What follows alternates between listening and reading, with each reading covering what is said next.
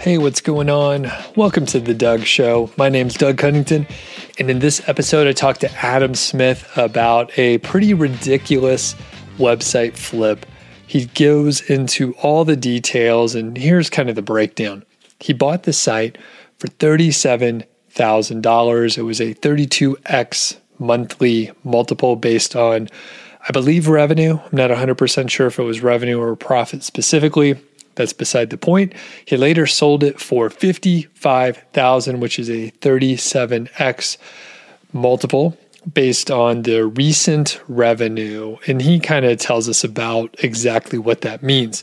He purchased the site on January 29th of 2021 and then sold it on March 8th of 2021. And for the savants out there, you already know that's 38 days.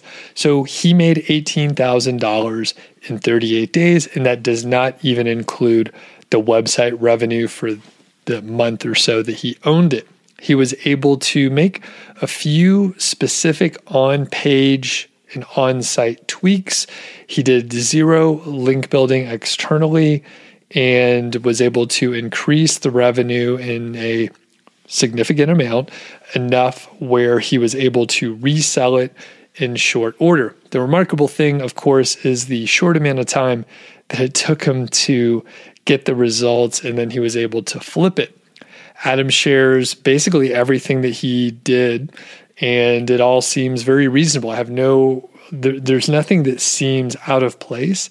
It's all kind of standard things, and I believe you could do it to a site that you own already, for example, or if you wanted to, follow in his footsteps and buy a site, I think it's something you could do as well. Adam's one of the co-founders over at Niche Website Builders, and they're a friend of the Doug Show and Niche Site Project in general. So if you're interested in any of the services that they have over there, which include done-for-you sites on expired domains or age domains, which is kind of cool. Or they even have content services, and they have link building services. So you could check out that stuff. I'm an affiliate, so I get a commission if you do sign up, and I very much appreciate it. Adam has a cool story, so I'm just going to send it over right now.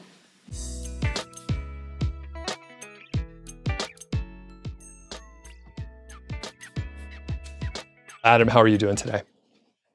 Good, thanks, Doug. Very good, thanks. How are you? Doing awesome. We were just chatting before, and the weather's good here. The sun's shining. We just got through with a few storms yesterday. So yeah, it's great. I'm looking forward to going outside later when we finish up talking. Anything new on your end over there? No.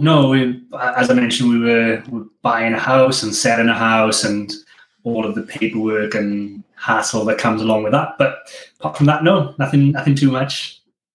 Very cool. Well, congrats on the new place and hope everything goes well. I know it's a real headache to deal with all the various professionals that come across your interaction dealing with the builder and the sellers and all the agents and brokers or whatever. So good luck on that.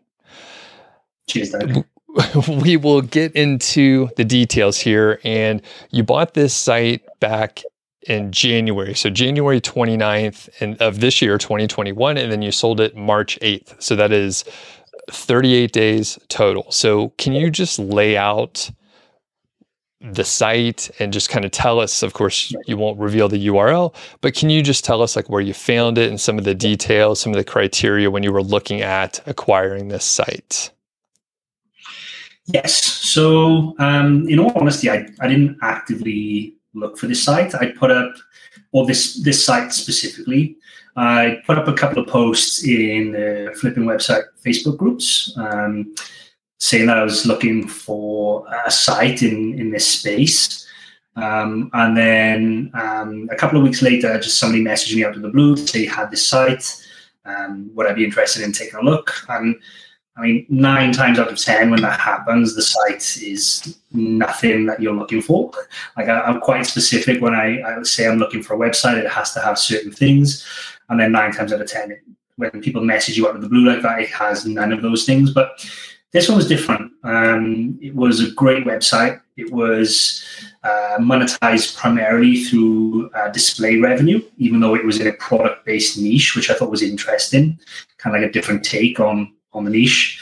The owner wasn't the first owner of the website, but he hadn't really added any new content, and all of the content had been written by the previous owner, who was the guy that had built the website, and he was an expert in the field. So the content was really well written. It was kind of written with passion, and you could kind of see that based on the monetization. There was affiliate income, but it wasn't the main focus. The main focus was providing really useful informational content, which I liked. So we started talking, we started negotiating, and initially we couldn't come to an agreement on the price. Rightly so, the buyer was looking for a higher multiple than normal, based because the content was really good and written by a professional. And we went back and forth. I think it was probably about 5 or 6 weeks, and I was trying to get creative with the deal and offer different structures up. And in the end, I kind of forgot about it. And then he came back to me and said, okay, and let's do a deal for cash. And we kind of closed the deal. So the 29th of January is when I had the closing statement through from escrow. So that's the day that everything kind of finalized. And it's kind of funny just from a negotiation standpoint. So you just forgot about it, and then the person was sort of sweating, realizing that, maybe he or she wasn't going to be able to sell elsewhere, and then came back and said, fine, I'll take your terms. Is that about right? Yeah, I think so. I mean, it's interesting. It's an interesting dynamic being on that side, because you've got a couple of different things going in your favor, in that if they sell direct to you, they don't pay any brokerage fees. I make it clear from the start that I've bought and sold dozens of sites, so it's a fairly painless and easy transaction. I'm willing to use escrow, and 9 times out of 10, I'm willing to pay the full escrow price myself. So it kind of it makes it a no-brainer for them. And I also say that I'm willing to close quite quickly. Like if we can do a deal straight away, like my due diligence process, I can have it done within 1 day. So when you're negotiating from that perspective, whereas listing with a broker and they take a couple of days, and then they get it live on their platform, and then people want to do their own due diligence, and it can be weeks. So having that as an advantage typically sways it, but in this case, not quite, because this went back and forth for weeks, and yeah, I just kind of forgot about it. And then for whatever reason, he came back and said, let's do something. And I think that point about the broker fees is a big one, right? Because it's somewhere between 10 and 15% usually. Yeah. And there's pros and cons of working with brokers. They've got the buyer list essentially. So if you go to them, they can genuinely negotiate a higher price for you, like a higher multiple typically. But then you've got to take off their fees, which in essence reduces that multiple down to a more standard level. And then the time as well, because they can't work on a 24-hour turnaround. You end up having to pay 50% of the escrow fee. I know it's a lot, but it's still every little bit helps, right? Yeah, exactly. So, and we can share the purchase price, right? Yeah. Okay. So it's just a tad under $37,000. And that was a 32x multiple, which is, I would say, that's competitive and reasonable. I mean, if you're getting around, I would say 25 to 35x monthly profit, that's probably in the right range, given a number of different factors, right? Yes. Yeah, exactly. I think things are starting to go up now. The average multiples just seem to be going up and up, especially on content-based sites. It definitely feels like it's a seller's market right now. The stock of high quality websites seems to be very low, and we have the benefit of speaking to lots of our client base within our business who are looking for these kind of websites, and honestly, they're struggling to find good quality websites right now. So it's definitely a seller's marketplace. I think that's been the trend for the last, few years really. And I guess it's more more money in the industry. People are saying, hey, this could be a good investment vehicle. It's separate from, some of the standard areas that folks are investing. So, okay, very cool. And you mentioned a couple things I want to dig into, and we will talk about every single one of the actions that you went through to increase the earnings. But number one, you said there was a specific niche that you were looking for. Can you elaborate on that? Like, were you just know it's a hot one? Why were you interested in that niche for this acquisition? Yeah, in all honesty, I was interested in that specific niche because I thought I'd already had, well, for two reasons. One is I bought an expired domain in that space, and I was looking primarily for a site which was a lot smaller than this, that had lots of good quality content, but on a weak domain, and I was going to move the content over to my expired domain.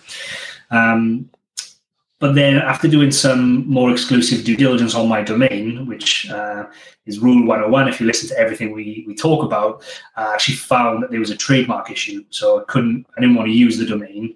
So I was all in the process of acquiring another site in this space. And I was just looking to buy another complementary one so I could merge them together to merge the content. Just so happened that this one was quite a bit bigger than what I was looking for. But in all honesty, size doesn't matter sometimes, so this worked out well in the end. Okay. And then you talked about the criteria that you typically look for. Sounds like it's apart from the niche specific. So can you share some of the criteria you look for when you're trying to find a site to buy? Yes. And it's changed over the last couple of months with the updates, Google updates. So I'm not buying sites anymore that have a higher ratio of commercial to informational content. Like for me, an ideal site would be 20 to 30% commercial and the rest informational. Depending on the project. So in this instance, I was just looking for a weak site that had lots of good quality content.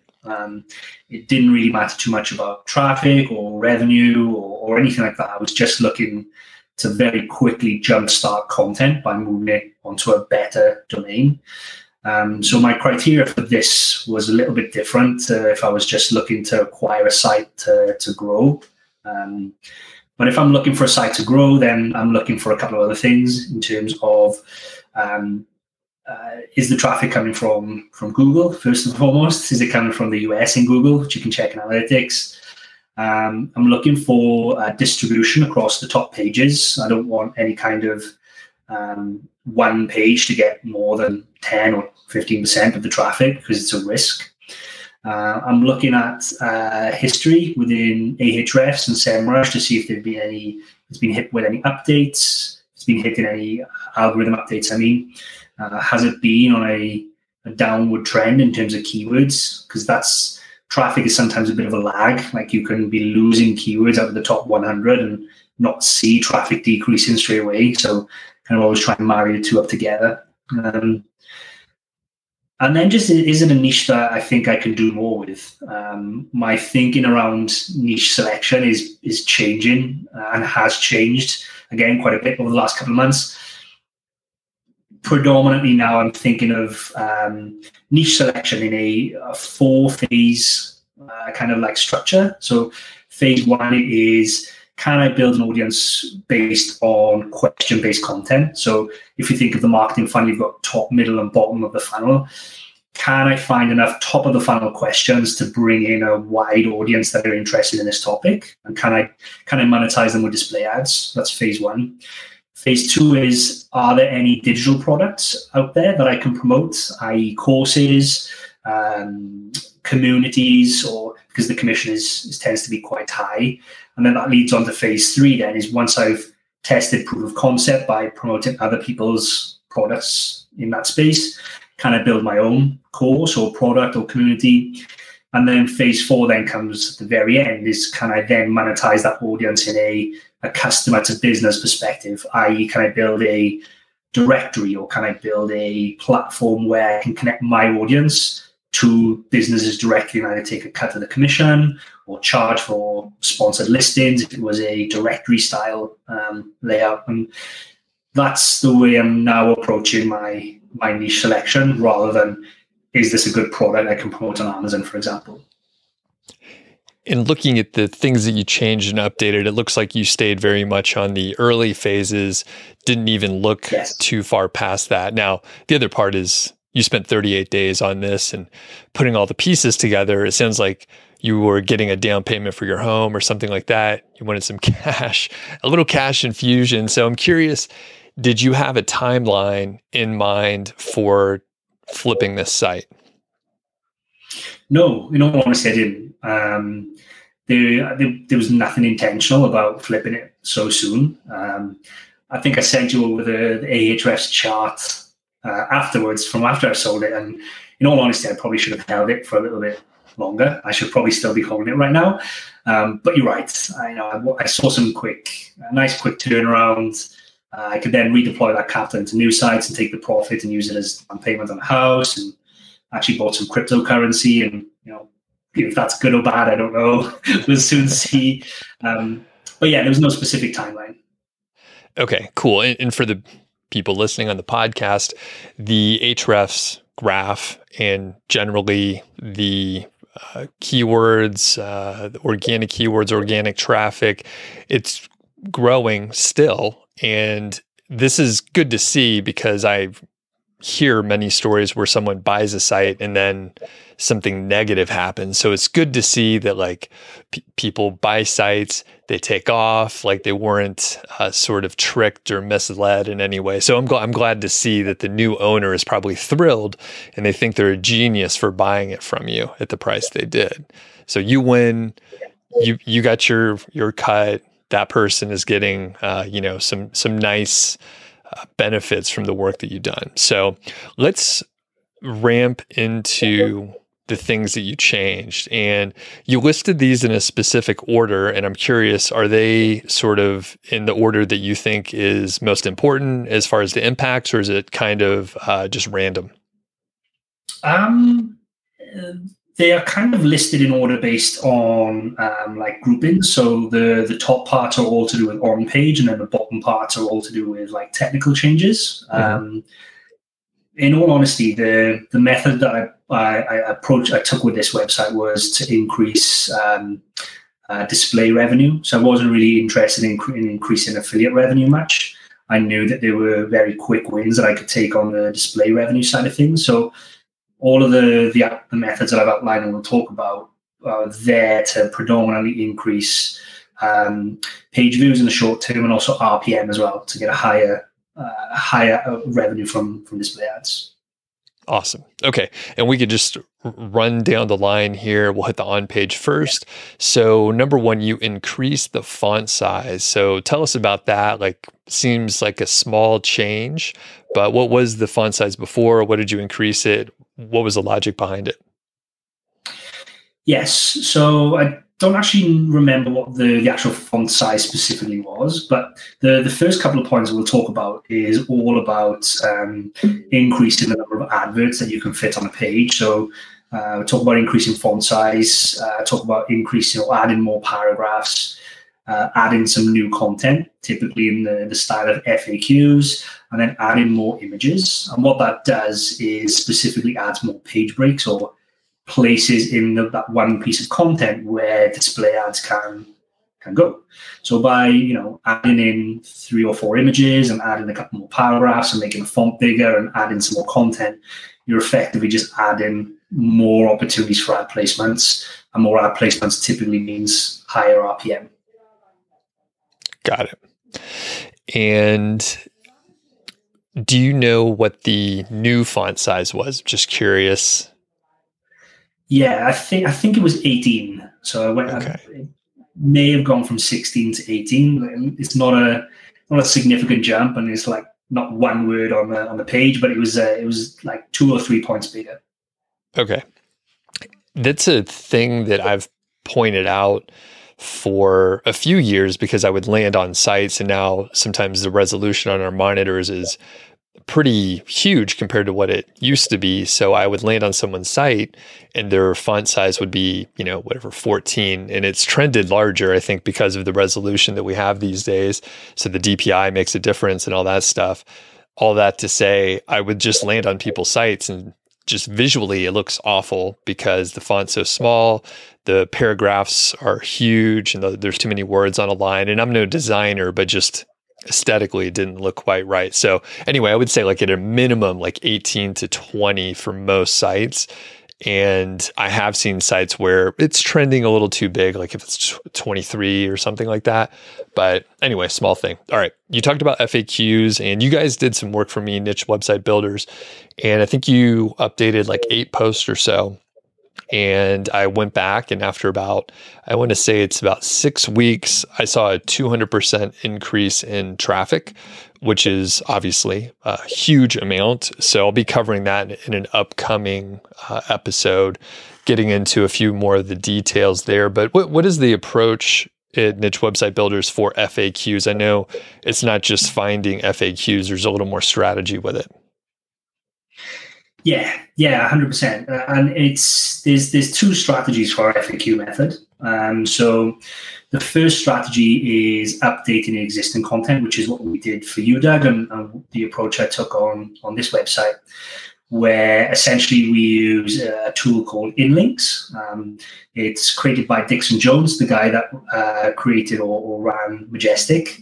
It's a great tool. It's a great piece of software, and we'll talk about it a little bit later on because I also use that for some advanced schema. But essentially, what Inlinks does is allow you to run either the website or specific pages through the Google NLP algorithm.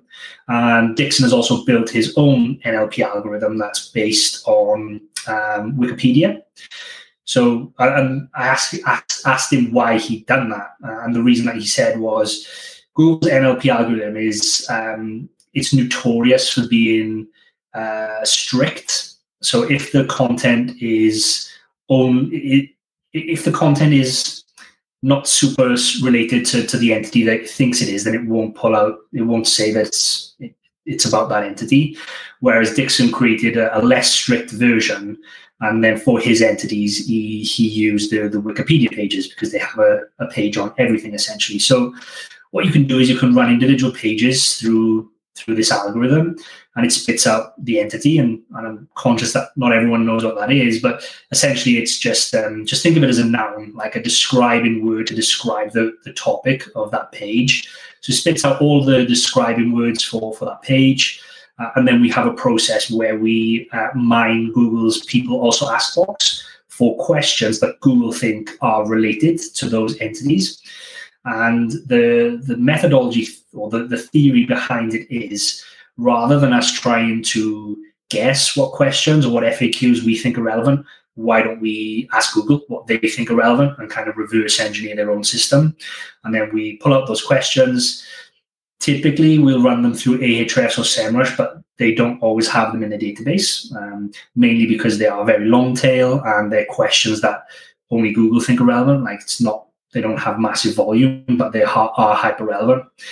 And then we add those to the piece of content. We mark them up with FAQ schema, and that's the one approach of updating existing content. So the other aspect to our FAQ service is where we don't update existing content, but we create new standalone content, and we do that by taking a more holistic view of the website. So rather than run individual pages through the algorithm, we'll put the whole website through there and spit out the seed topics or the seed entities. And these are high level stuff. And then we dig a little bit further into those and create a list of what we think are related based on those entities.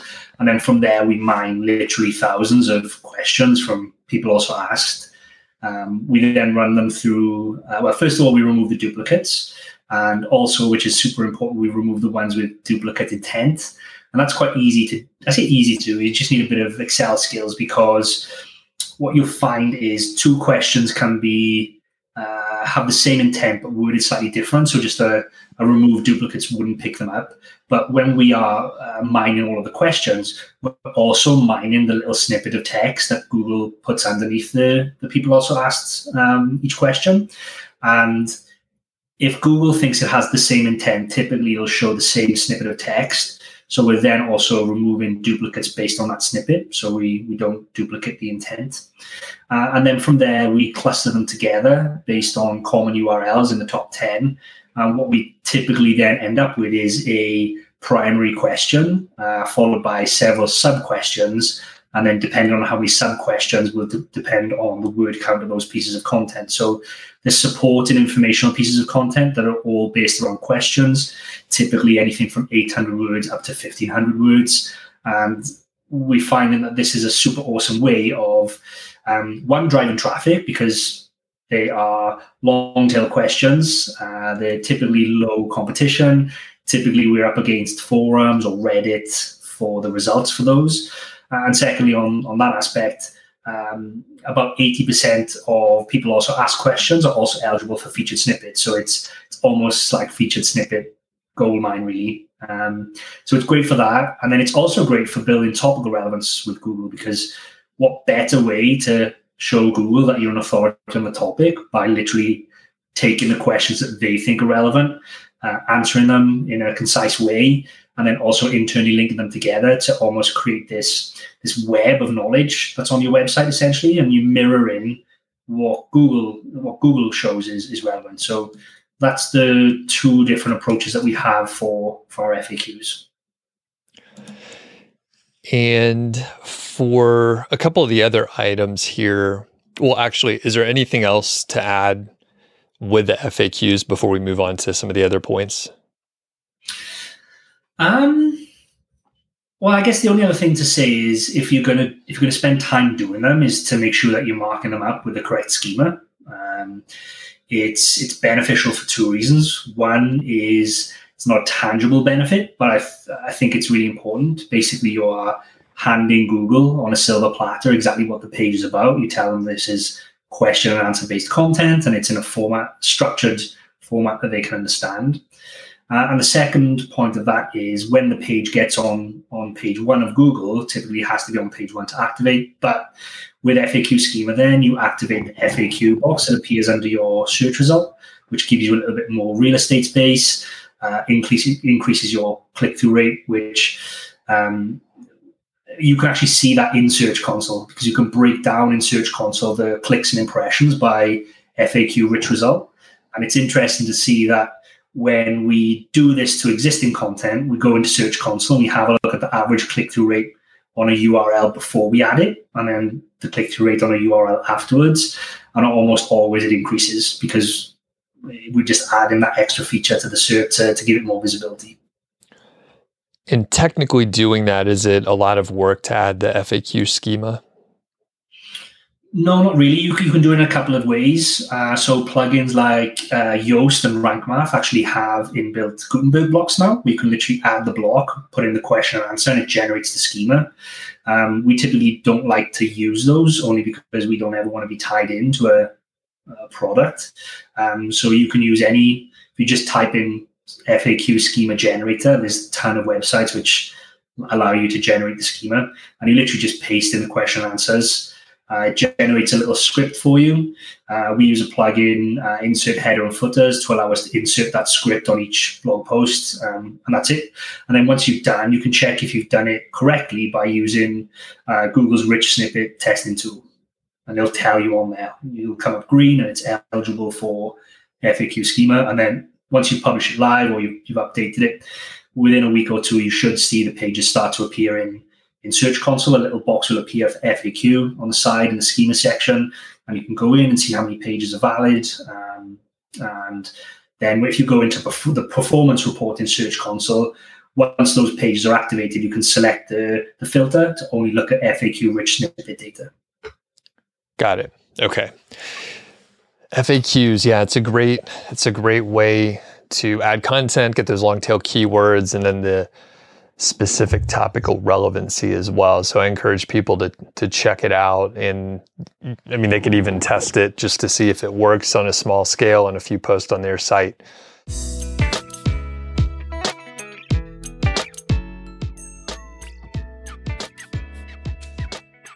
This is our featured domain segment by Otis Global. That's ODYS. And they are your source and my source for age domains with some backlinks and strong branding. The one for this week that I'm going to talk about is Idea Economics. And Idea Economics was an educational website for policymakers on economics, providing educational tools and programs to academia. It focused its attention on debt matters, money matters, and economic modeling. And you don't have to do much research or even have much understanding to know that the sort of finance and debt industry is filled with money. I mean, it's all about money. There are a lot of potential, earnings for the informational portion here. So when you think about informational content, it could be maybe how to do X and Y, whatever it may be, is like getting a mortgage, maybe paying off debt, maybe, well, we mentioned economic modeling here, which is perhaps beyond the scope, but the fact is you can write tons and tons of informational content or have it written for you, and you'd be able to probably have really great high-paying ads on your site. Now, one of the cool things, which I'm just now becoming acquainted with, is they have these nice little icons and logos for Otis Global, and I think it comes with this little icon, which is kind of catchy. They all have like nice colors and stuff if you browse around over at Otis. Now, one thing I'll point out for you here is some of the metrics.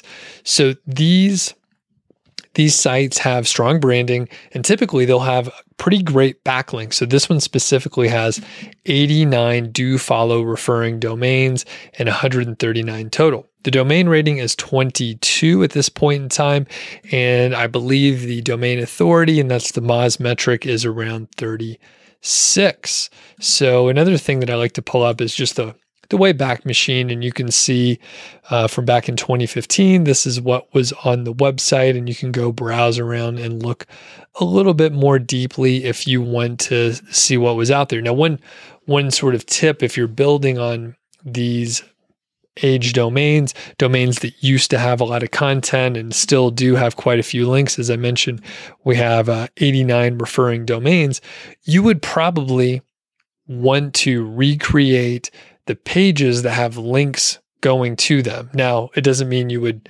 necessarily copy verbatim the content that was on that page, but you would want to recreate it so that you can accept that link to an actual page. And then, you can link elsewhere from that page if you want to do more sort of internal link sculpting and that sort of thing. So I'm going to click back and just look at some of the links that are pointing to the site. So we have Wikipedia, we have Medium, Constant Contact, Goodreads, so on and so forth. And what I'll do here is I'm just going to do a quick filter for the do follow. Like the Wikipedia is probably not a do follow, it's a no follow, and some of the others may have been in that same situation. But nevertheless, there's still quite a few links from very good places, and I'm not going to look at all of them here, but you can see there's quite a few out there. Otis does give us a tip on the monetization, and they recommend an authority site covering global economy, such as economic policies and how they affect nations, monetized by ads. And yeah, as I think about it, as I'm putting on my affiliate marketing hat, I can't think of specific economic products that you can sell specifically. However, I suspect that you could have maybe like a review type site, maybe like NerdWallet, where you're reviewing certain credit card rewards programs or credit cards in general. You can earn commissions there. If you have enough traffic on your site, of course, you can do display ads with a company like Ezoic or something like that, or AdSense straight up. But you also have the opportunity to like work directly with a company and run ads for them. So anyone that's interested in your audience and the traffic that you might get would be fair game. But I can't think of like, an Amazon product out there or a physical product that relates specifically to this sort of economic policy and it just doesn't make sense to me. So I'm not sure if you have a route with that.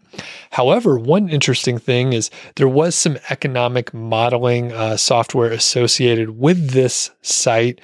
If you do a little more research, you may run into that. So there's potential that there is software out there that you could be an affiliate for, which I love digital products. However, it's not an obvious slam dunk on how you would get that traffic and monetize it effectively. But there's always some possibility out there. I think display ads are probably the right way to monetize this site, and a topic so broad as economics does give you a huge amount of leeway. I need to give a thank you to Otis Global. So do check them out. If you join through my affiliate link, you get $100 credit to your account. Thanks a lot.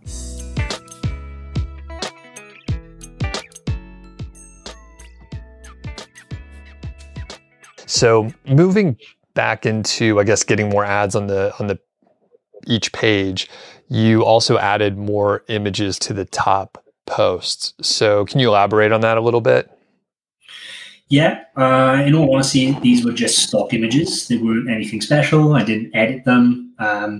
Based on Google's most recent update or the guidelines they put out, I probably should have at least added a banner with a website URL on them to make them unique.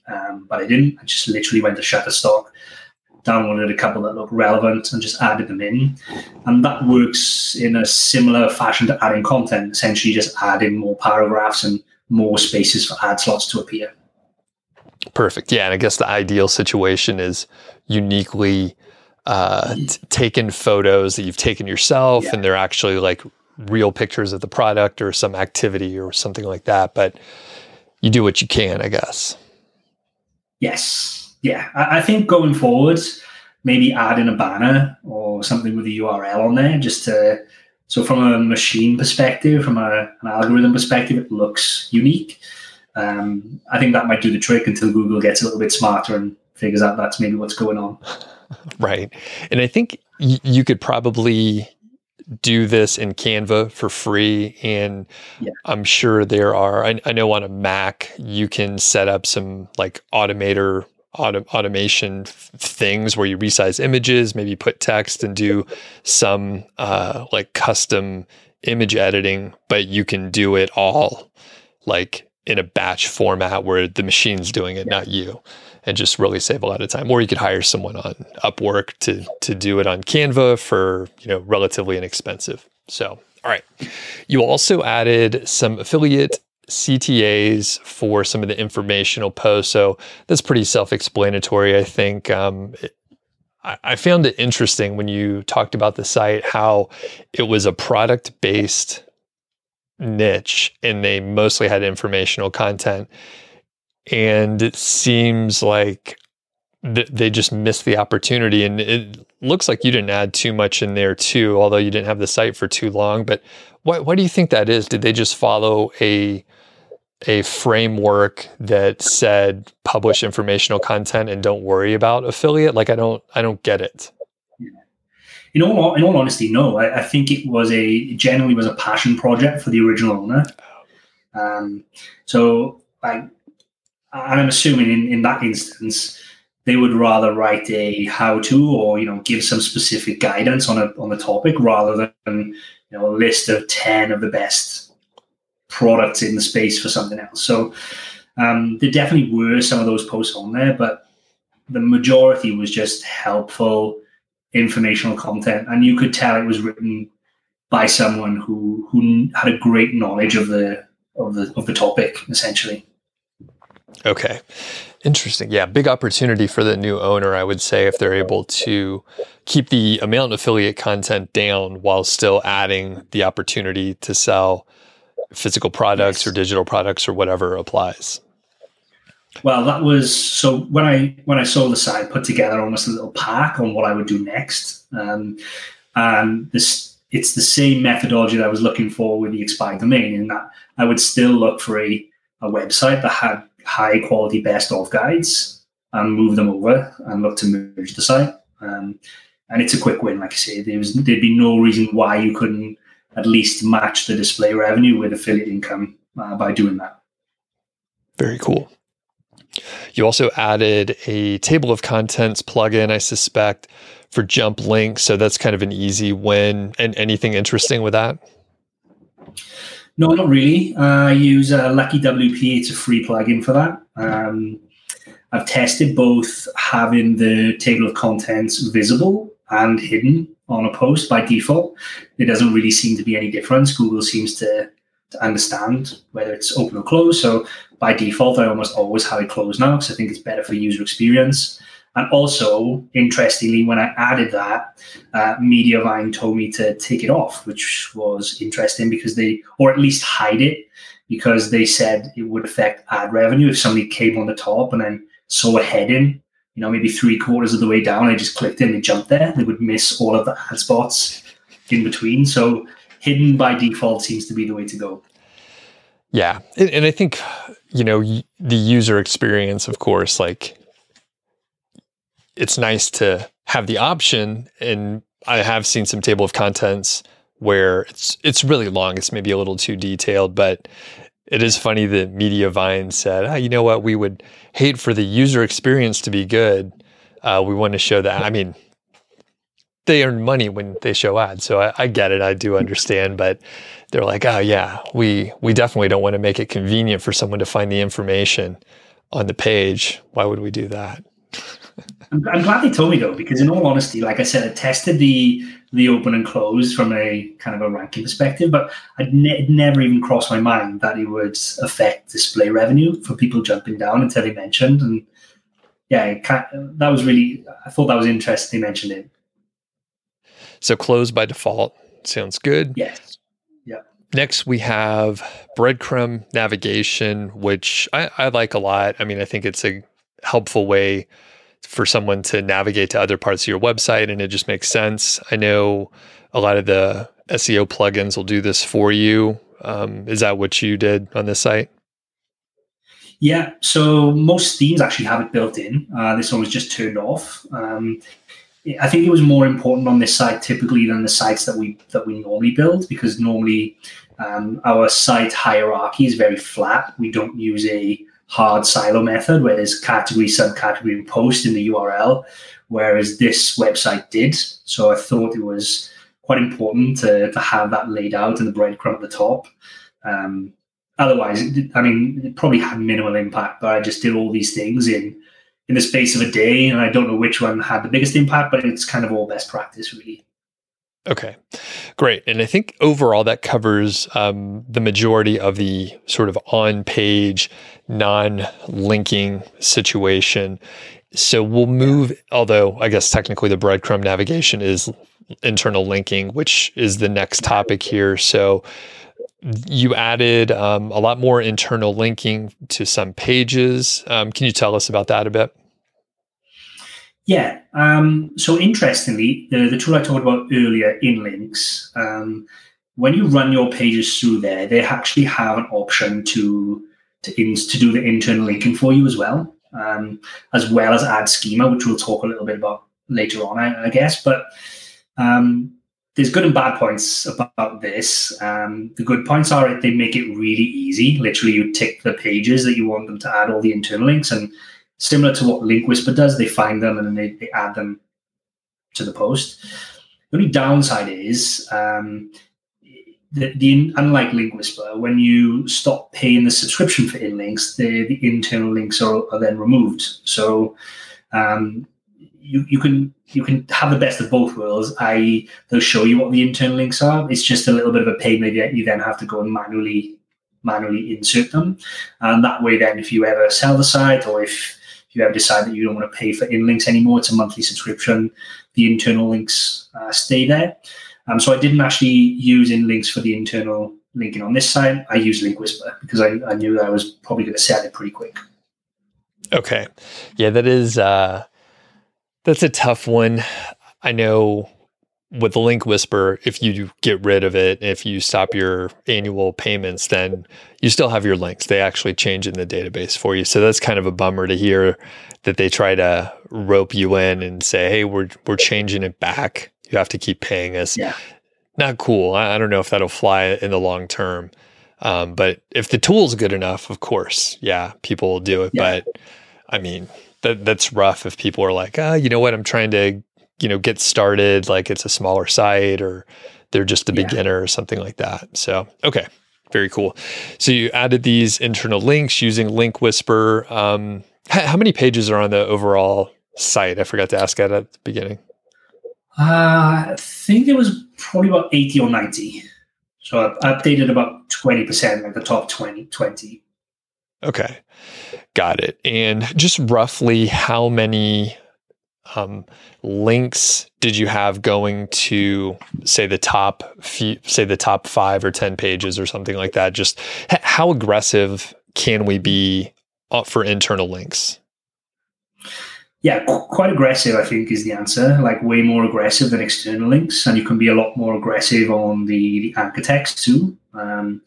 Like Link Whisper is a little bit different now because it's hard to keep track of the anchor text that you build. But prior to Link Whisper, I used to do it, or I think we spoke about this last time I was on the show. I used to do all the internal linking via a spreadsheet, and it was easy to keep in control of how many times you've linked with certain anchor text. And my rule of thumb typically is 3 or 4 exact match, and then anything else then is partial match to a specific page. So in all honesty, on a smallish site like this, it's highly unlikely that I would link to the same page more than 3 or 4 times, at least with an exact match. Okay. Oh, really? That's much less aggressive than I expected. So, and how many, you really just said like 3 or 4 links to those top pages? 3 or 4 with exact match. So I still link to them, but not as exact match as the keyword that the page is primarily about. So if it's about skateboarding shoes, then 3 or 4 anchor texts, which are exact skateboarding shoes. And then the rest then have to be something slightly different. They can be super skateboarding shoes or check out these shoes or something like that. But 3 or 4 is the max on exact that I try to go for. Okay. And then the rest are some sort of partial match or longer phrase? Yeah. That's okay. It. Gotcha. And a couple other things you added. So you added a physical address to the About page and you ordered 30 citations. So can you unpack that a little bit? I know some people may not be familiar with the details on that. In all honesty, I don't know how impactful this part is. This is based on some advice from Matt Diggity. So some of Matt Diggity's videos where I know that he adds physical addresses and buys citations for his affiliate site. So it's one of the first times that I've kind of done this. We've done it a little bit in the past with some expired domains we're working on to get them unstuck. But essentially what it involves is I used a company called Web20 Ranker. They have a social fortress package and a citation package. And they basically build citation links, which are directory links. So like Yelp and all those kind of things. You have to portray it as a real business. You have to say, this is a business in this space, and this is the physical address, and this is the phone number. I cheated a little bit with the address in that I looked up FedEx locations, so businesses in the US which have where you can rent a PO box, and I basically just took that address and took the same phone number and changed the last digit. So it's not really a real address, but it does show up on a map as a real address. And then I ordered the citations, and you put in the description about the business and the business logo and opening hours and all kinds of things to almost mimic that you're a real physical business with an actual location. And then from there, the hard part about citations is actually getting them indexed. Then you think like a big directory like Yelp, how many people add in listings and businesses on there every day. Like trying to get them indexed is quite difficult. I know that Matt recommended using like an indexing service, but I've seen in a couple of Facebook groups over the last 6 months that these indexing services are not quite working very well anymore. So I thought, I scratched my head a little bit for how else can I try and get these indexed.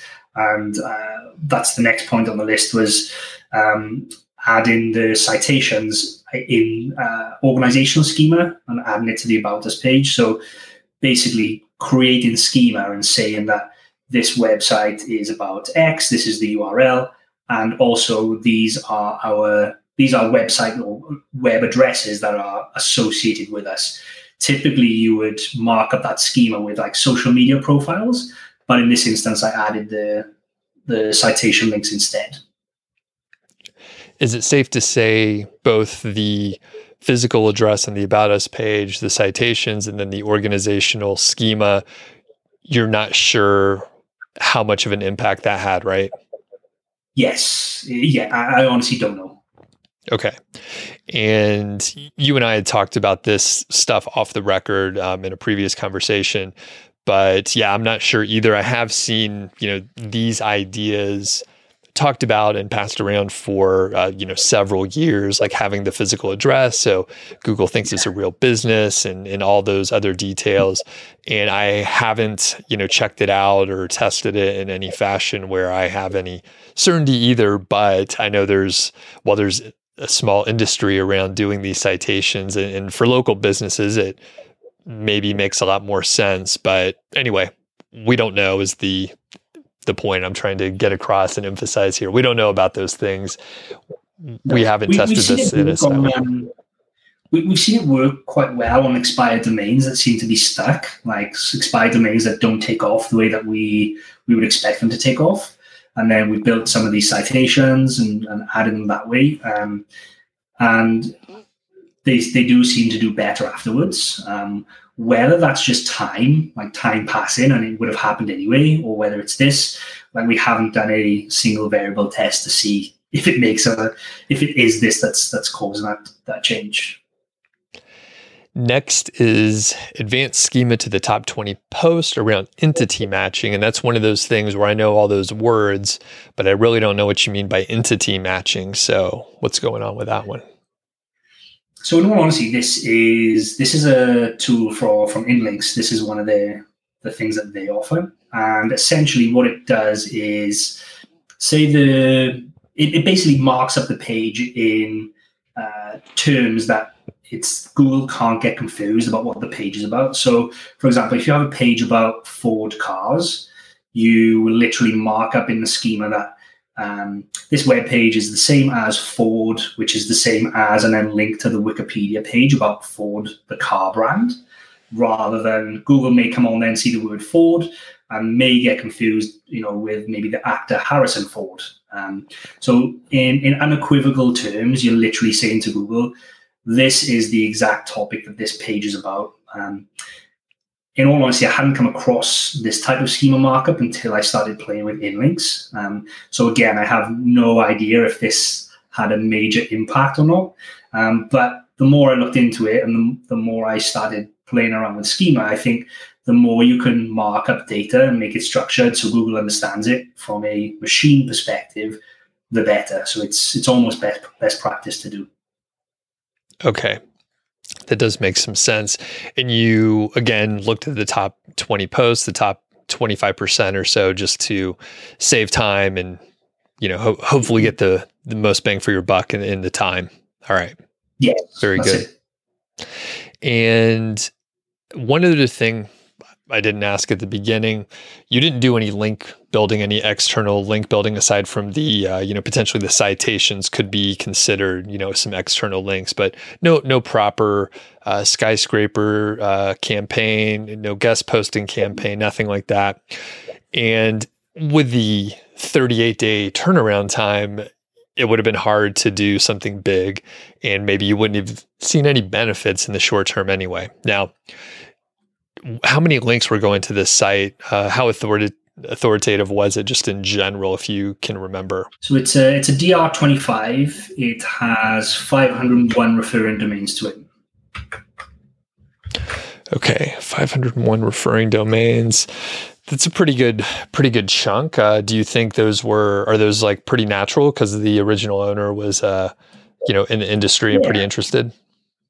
Yeah, so the site's been around since around 2015, so it's a 6-year-old website. And in all honesty, looking at the link profile, it didn't seem that there was any attempt at building links. They all seem naturally acquired over 6 years, which is another plus when you're looking at a site like this. there was nothing untoward about the link profile. Very cool. All right. Well, this is an amazing flip story in such a short time frame. About how much time did you spend on it if you had to estimate over the 38 days? So in all honesty, aside from getting the content created, which our team did, all of the points we talked about literally took me a day. Like I did it in the evenings, but essentially it would have been about one full day's worth of work. So it took me a couple of evenings to do, but yeah, not a ton of time at all for the reward really, which is cool. That's amazing. And for, I guess, as another baseline, like how much time, if you had to estimate, did your team work on any of the pieces that you didn't handle yourself? So across 20 posts, we probably added around between 800 and 1,000 words. So probably looking at like up to 20,000 words of content. Like typically we would have that turned around in 4 weeks, and that would be formatted and uploaded and the schema added and everything. So, typically 4 weeks, but obviously I had to turn around a little bit quicker for my own project. Sure. And actually had them start work on it while I was doing the migration. So I knew that this is exactly what I wanted to do. So almost as soon as I had the website in my possession, I already had a chunk of the content ready to go. And then finally, what was the trigger to sell it? So you said that you weren't planning on doing a quick turnaround. You didn't necessarily have any specific plan. So yeah, why were you thinking, hey, I'm going to sell this now? In all honesty, it's just opportunity. So because I've bought and sold quite a few sites over the last couple of years, I have this network of individuals now who are interested in buying sites from me. And one reached out. He bought a couple of sites off me previously and reached out and said, "Do you have anything for sale?" And I said, "Well, I do, but it's not going to be on a 6-month average because I'm going to hold it to come up." And he said, "Okay, tell me a little bit more." And I told him the things that I changed and how the revenue had increased over the last 30 days up till this point. And I said, "But I'm based on the last kind of 6 months revenue, I'm going to be looking at a 55x. Or if you take into consideration the work I've done and what the revenue is trending to do, I'll sell it to you for a more traditional multiple. But you've got to understand that you're buying it on, what will the work that I just put in rather than what the last 6 months look like." And he agreed. He looked at it and from a kind of an outsider perspective and saw what I'd done and saw the increase in RPMs and the increase in sessions and said, okay. And that was that. There was no predetermined, I'm going to sell it in a certain time. It was literally just opportunity. He messaged me at the right time and I said, okay. How fast did you have the site over to this guy's account and migrated? Yeah, really quick. So he's also a seasoned buyer. So he handled the migration. I literally gave him WordPress access and backup. So I used WPX for my hosting, gave him a backup. He had it changed literally the same day. And then because we'd done, this is going to sound bad actually, but because we'd done deals in the past, we didn't use escrow. And we kind of trusted each other. We didn't want to pay the fees and it was all done pretty quick. Like I sent over the details, he looked at them, he evaluated the site really quick. He's buying on behalf of a larger portfolio, so he had to get some sign off from those guys, which took another day or so. And then the money was transferred and the site was transferred pretty much the same week. Very cool. Well, congrats. This is, like I said, an amazing story, quick turnaround time, and a couple, kind of cool things.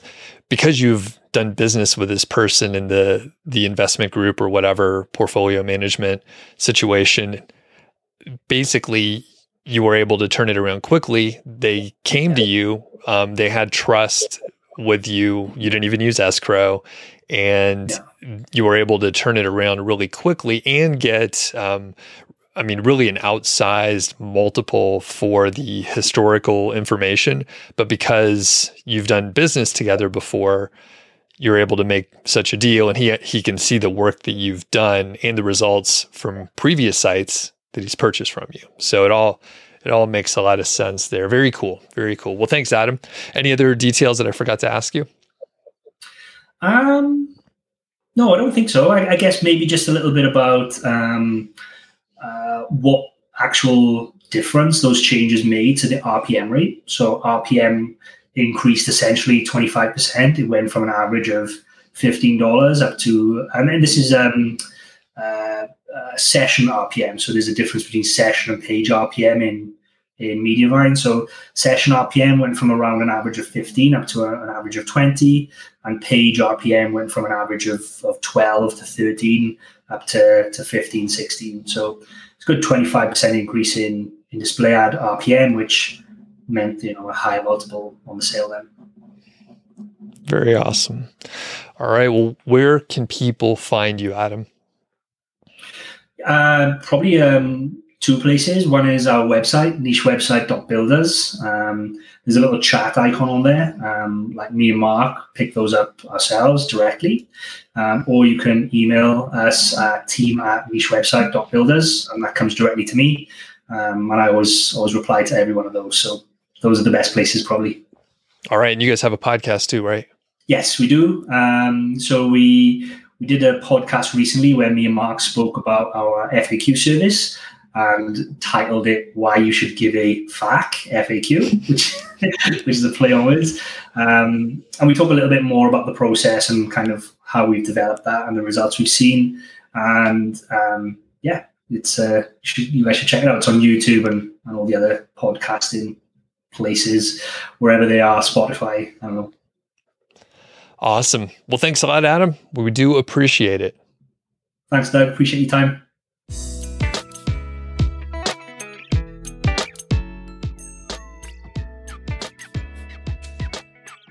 Thanks to Adam for joining me in the great conversation. Again, I think you can probably recreate a lot of the things that he was able to do. And if you're looking at your own site, you may as well give it a shot. If you are thinking about purchasing a site, I think it's a great way to obviously increase the revenue. And I don't think Adam made any mistakes here specifically, but he mentioned, you know what, maybe I could have kept it for a little bit longer. However, the way everything played out makes total sense to me. And someone wanted to buy the site. Someone had money to pay, and he got a fair price for it. Potentially, if he kept it for 6 months, he could have sold it for an even higher multiple. Who knows? And there would be even more earnings to base the price off of. So, no one asked me specifically, but that would be the one little thing. Of course, we never know what the future holds. So I can't fault Adam at all for flipping it like he did. And it makes my job easy. It's a great headline. $18,000 in profit in 38 days with a fairly standard website flip. So very cool. Go check out Adam's stuff over at Niche Website Builders, and we'll catch you on the next episode.